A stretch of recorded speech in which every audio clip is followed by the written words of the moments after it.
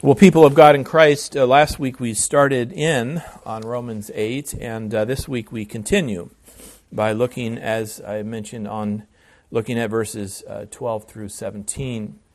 I think a good way to enter to this text, past preachers are looking for that, right, Dan? How do you get into this text? What's a good introduction? I think a good way to get into this text and the teaching here is by asking again, this is review, but asking again those three questions. I tried to include them in my prayer earlier. Those three questions that we all have, that every person really on the face of the earth has. Number one, who am I? Number two, what is my purpose? And number three, where am I going? There is something built into the human soul that wants the answers to these three questions. And life is lived by everyone trying to find the answers. If you listen to the popular music of our day, which I don't, I guess because I'm getting old now, but even in my younger days, all I had to do was to listen to the music, and you can figure out what the struggle is all about in life. Here's a challenge for you. Go back and listen to maybe a sampling of 10 songs that you heard when you were younger, or even today, and think about these three questions. All of life is based upon the quest for the answer to these three questions. Thank you very much. You could tell I needed that. All of life is based upon the quest for the answer to these three questions. Number one, who am I? Can you recognize that in our culture today? Who am I? Identity. What is my purpose? And number three, where am I going? Even more, there is a progression to these questions, if I could point that out. Why isn't it enough simply to know who I am? Well, because we know, don't we, that it's not enough to decide for yourself who you are. Tied into who I am is why I'm here. Our identity is tied in with our purpose. You can't live fully, even if you know who you are or think you know. You can't live fully until you have a purpose. Why am I here? But any purpose in life needs to have a destination, a point of hopeful conclusion, the hope of reaching that purpose. Otherwise, how do you know when your purpose has been fulfilled? And many people find this out the hard way, that even as they decide that their purpose is pleasure, so they get there, and yet they never really get there. The experience of pleasure comes and it goes. Whether it's sexual pleasure or a good meal or an enjoyable evening spent with family and friends. Get there this evening, but tomorrow you will only be looking to get there again, if you can. We need a destination. And we seem to know that it's a destination beyond this life. Some would say that there is nothing beyond this life. And they give in to despair, like the author Ernest Hemingway. He arrived at despair. And even called upon others by way of his writing. He called upon others to despair and really was left with only one question, and that is, when do I check out? When do I salvage my own dignity by deciding for myself when to end my life? But into such a life of despair, comes the call of Christ, if we will hear it. Come, follow me, says Christ to all who will hear. The critics will say, well, that's simplistic. But But Christ made the claim that He is God, and He gave evidence that He is God. And the calling of Christ, if we will hear it, answers all three of these questions. Number one, who am I? I am a disciple of Jesus Christ. What is my purpose? To live not for myself, but to live for another, even for Christ and for others. And where am I going? I am heaven bound. My future, my destiny is sure and it is secure because I am trusting in the one who has lived and died and has risen again, so that I might share in His reward, even the riches and the glory of heaven.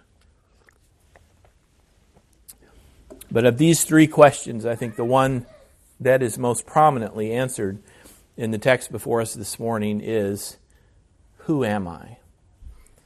And the answer is that I am a child of God.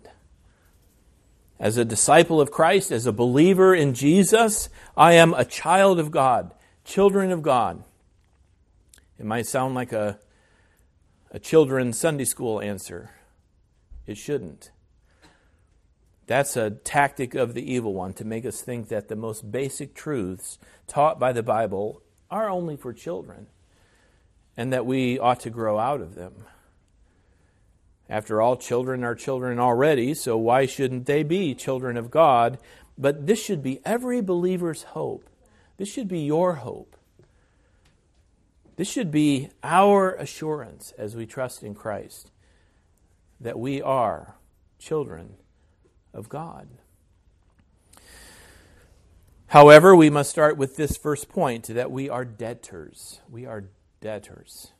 Paul writes in Romans 8, verse 12, "So then, brothers, we are debtors, not to the flesh, to live according to the flesh." And it does need to be clarified that Paul is not just saying that we are not debtors to the flesh. In other words, he is not saying that we are free of all debt whatsoever.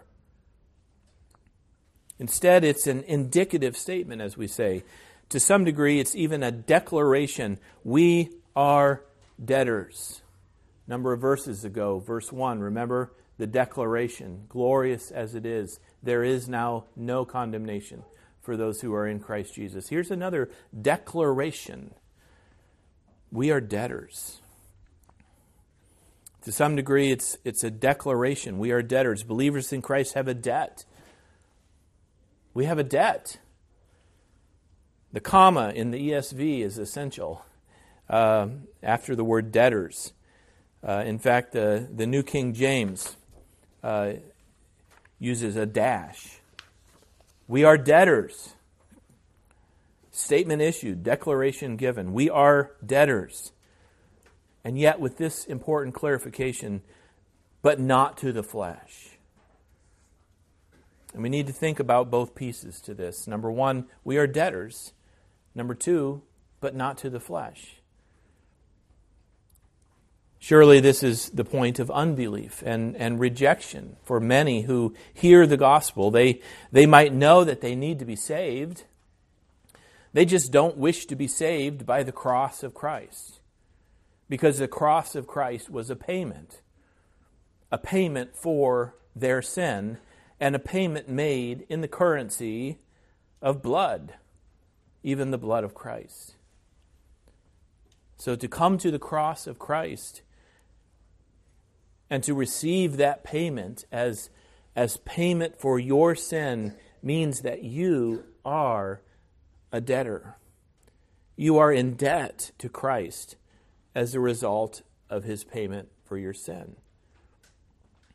That's not where sinners left to themselves want to be.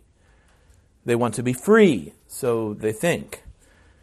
So maybe they even say, well, if you want to save me, well, that's fine, but don't save me only to bring me into debt to the one who saved me by His blood. This is a matter of review.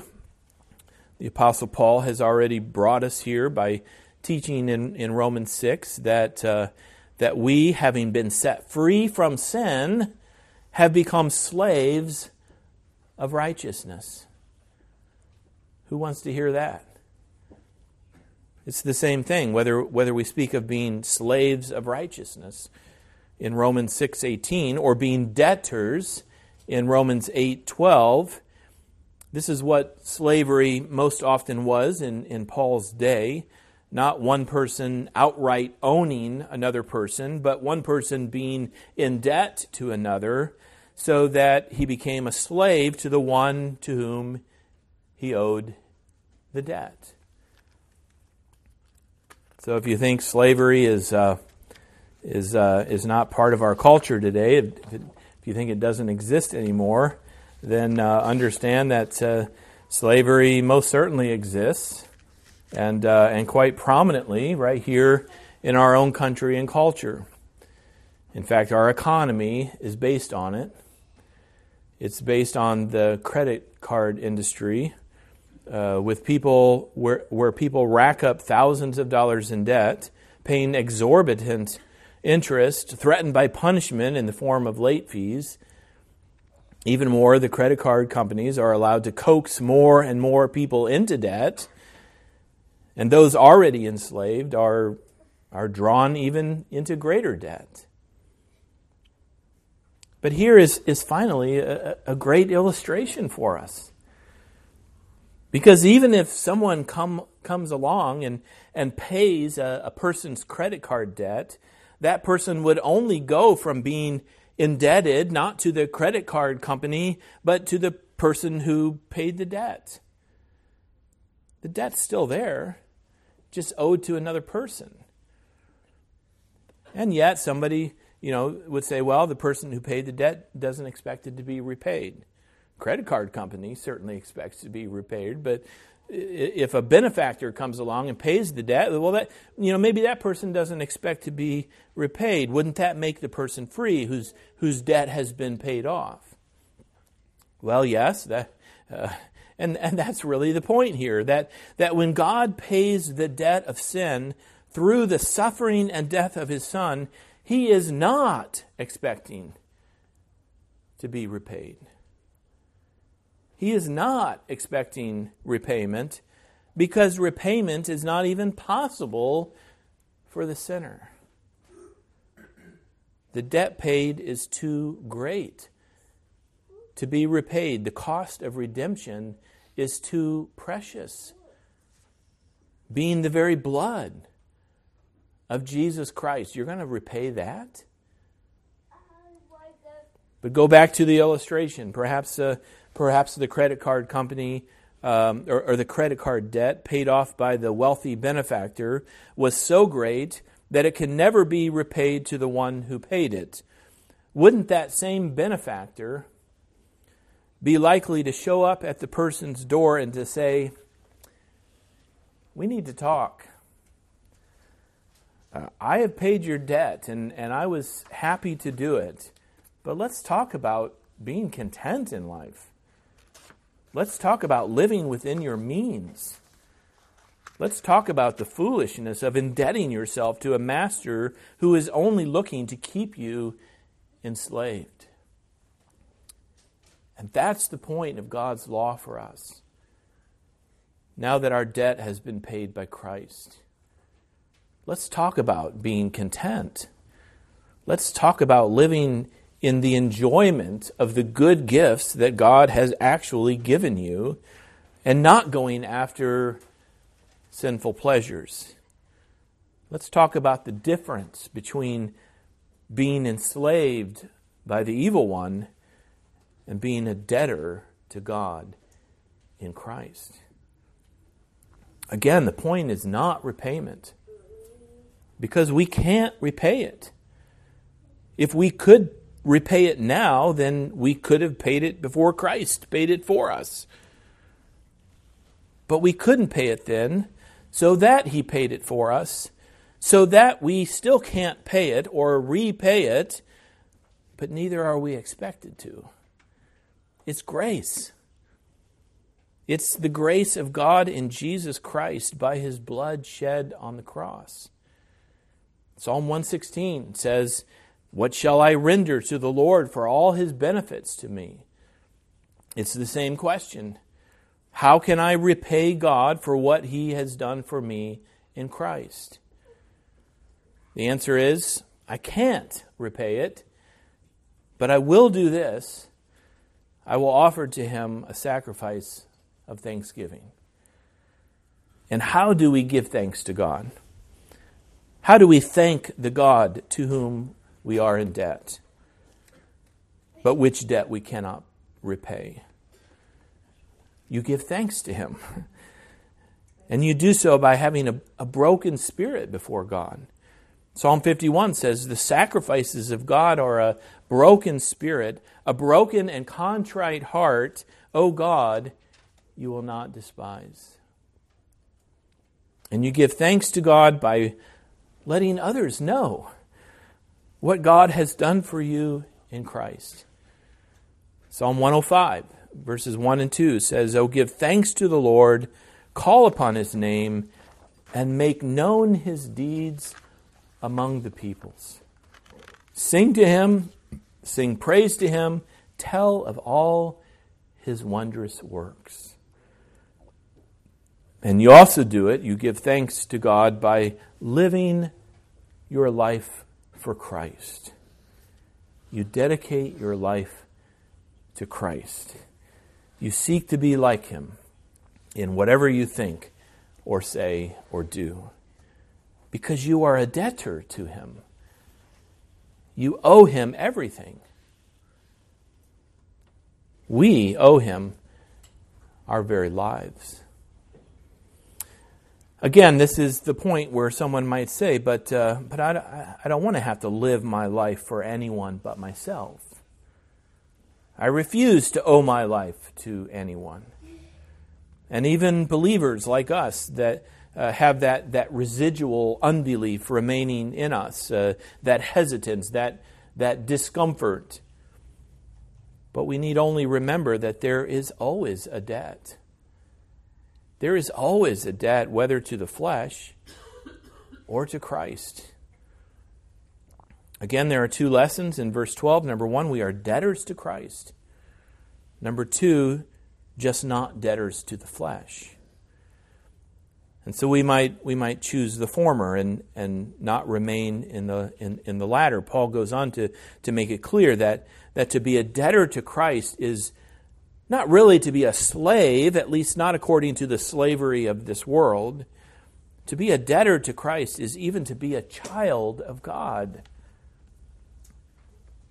The second point of this message is we are children of God. We are debtors, but we are children of God. Verse 14 reads, "For all who are led by the Spirit of God are sons of God." And verse 15 adds, For you did not receive the spirit of slavery to fall back into fear, but you received the spirit of adoption as sons." And oh, how sweet that should sound. How sweet upon our ears.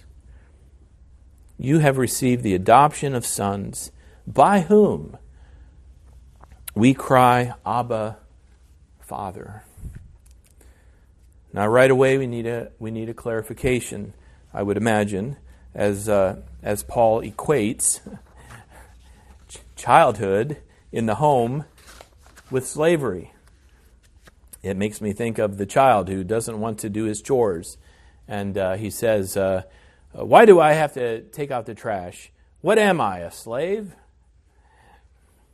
Perhaps the best response of the parent to such behavior is a spanking.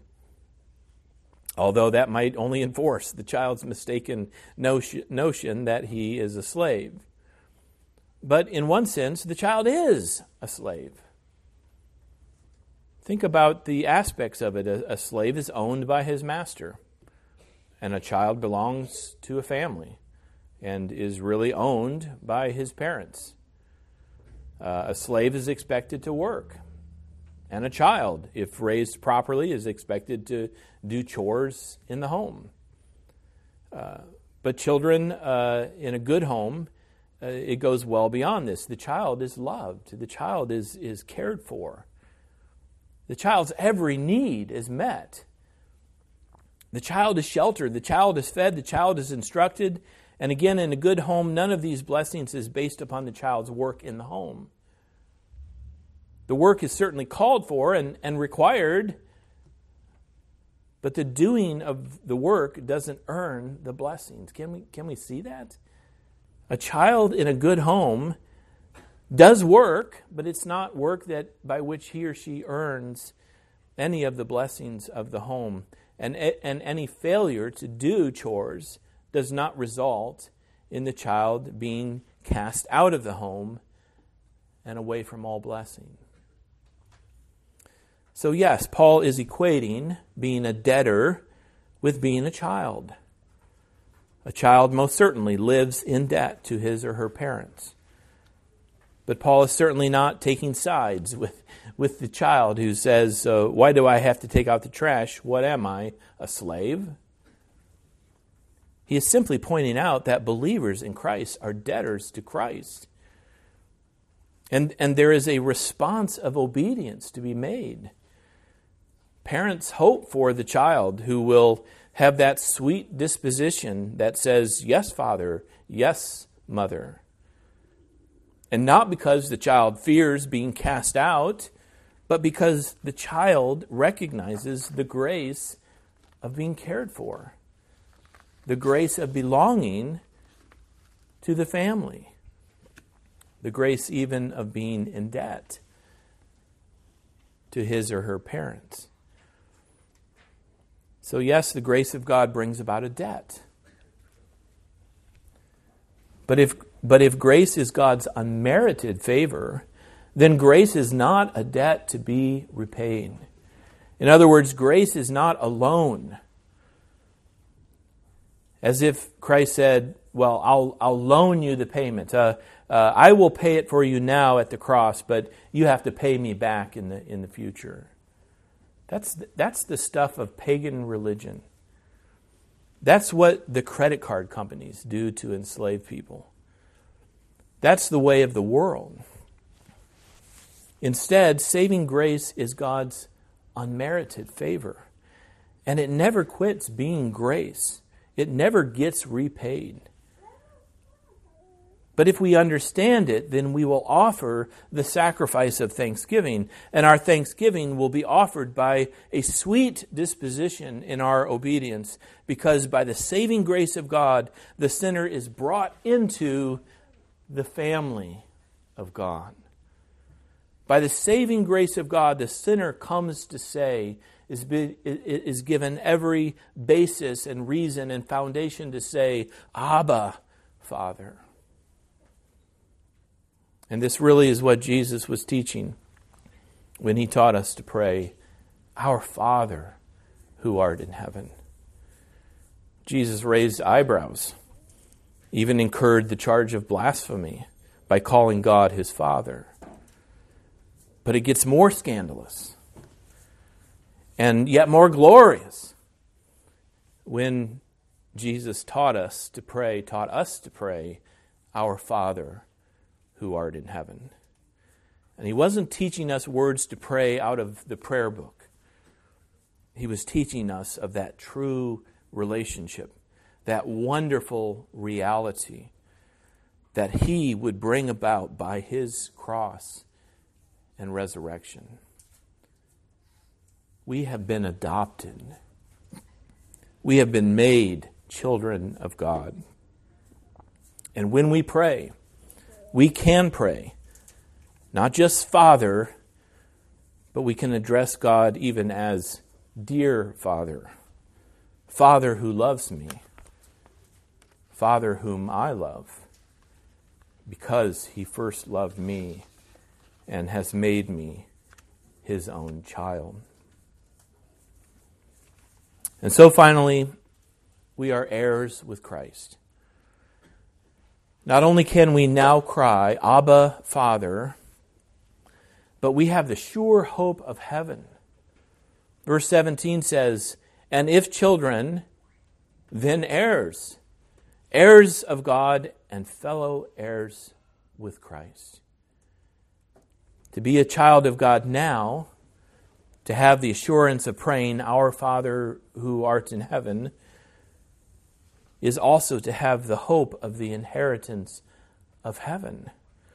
And this teaching from Paul really doubles back to his exclamation at the end of Romans 7. First his lament, his cry of despair when left to the flesh. What a wretched man that I am, who will deliver me from this body of death? And then the glorious answer of faith, thanks be to God. God will deliver me through Jesus Christ our Lord. But now Paul defines that deliverance. How full is that deliverance? How complete is that deliverance? It is a deliverance, a salvation by which I even become a child of God. It is a deliverance, a salvation even unto heaven and eternal life. And here again, just like at the close of Romans 7, the teaching is clear that it's through Christ that I am delivered. In Romans 7:25 it says, thanks be to God through Jesus Christ our Lord. And in Romans 8 verse 1 it says, there is therefore now no condemnation for those who are in Christ Jesus.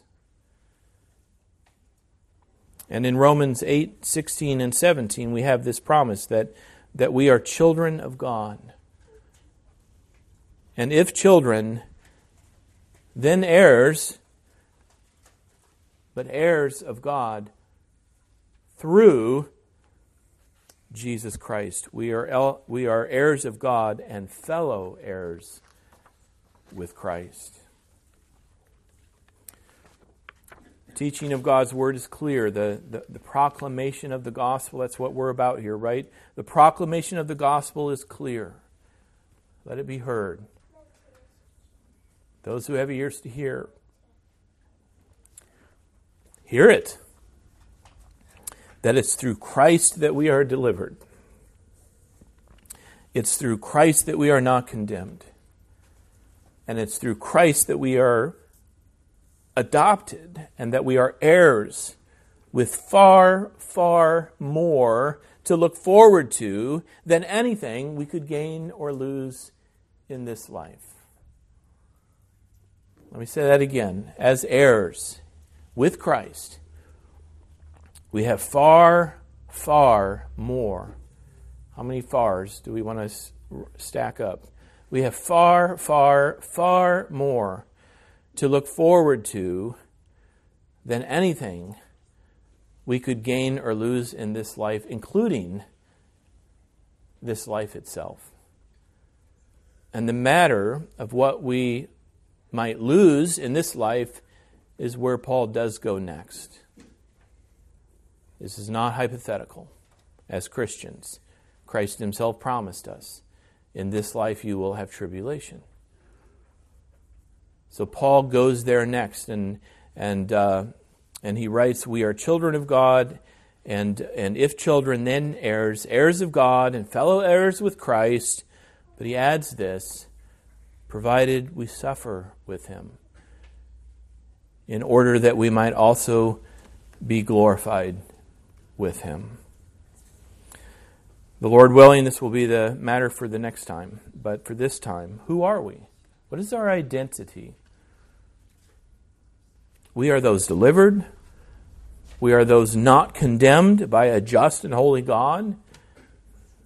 Even more, and this we need for our assurance, we are those adopted by God, brought into the family of God, made to be sons of God, and therefore heirs of God, and with the hope of heaven. And once again, all through Jesus Christ, our Savior. In his name, amen. Let's pray.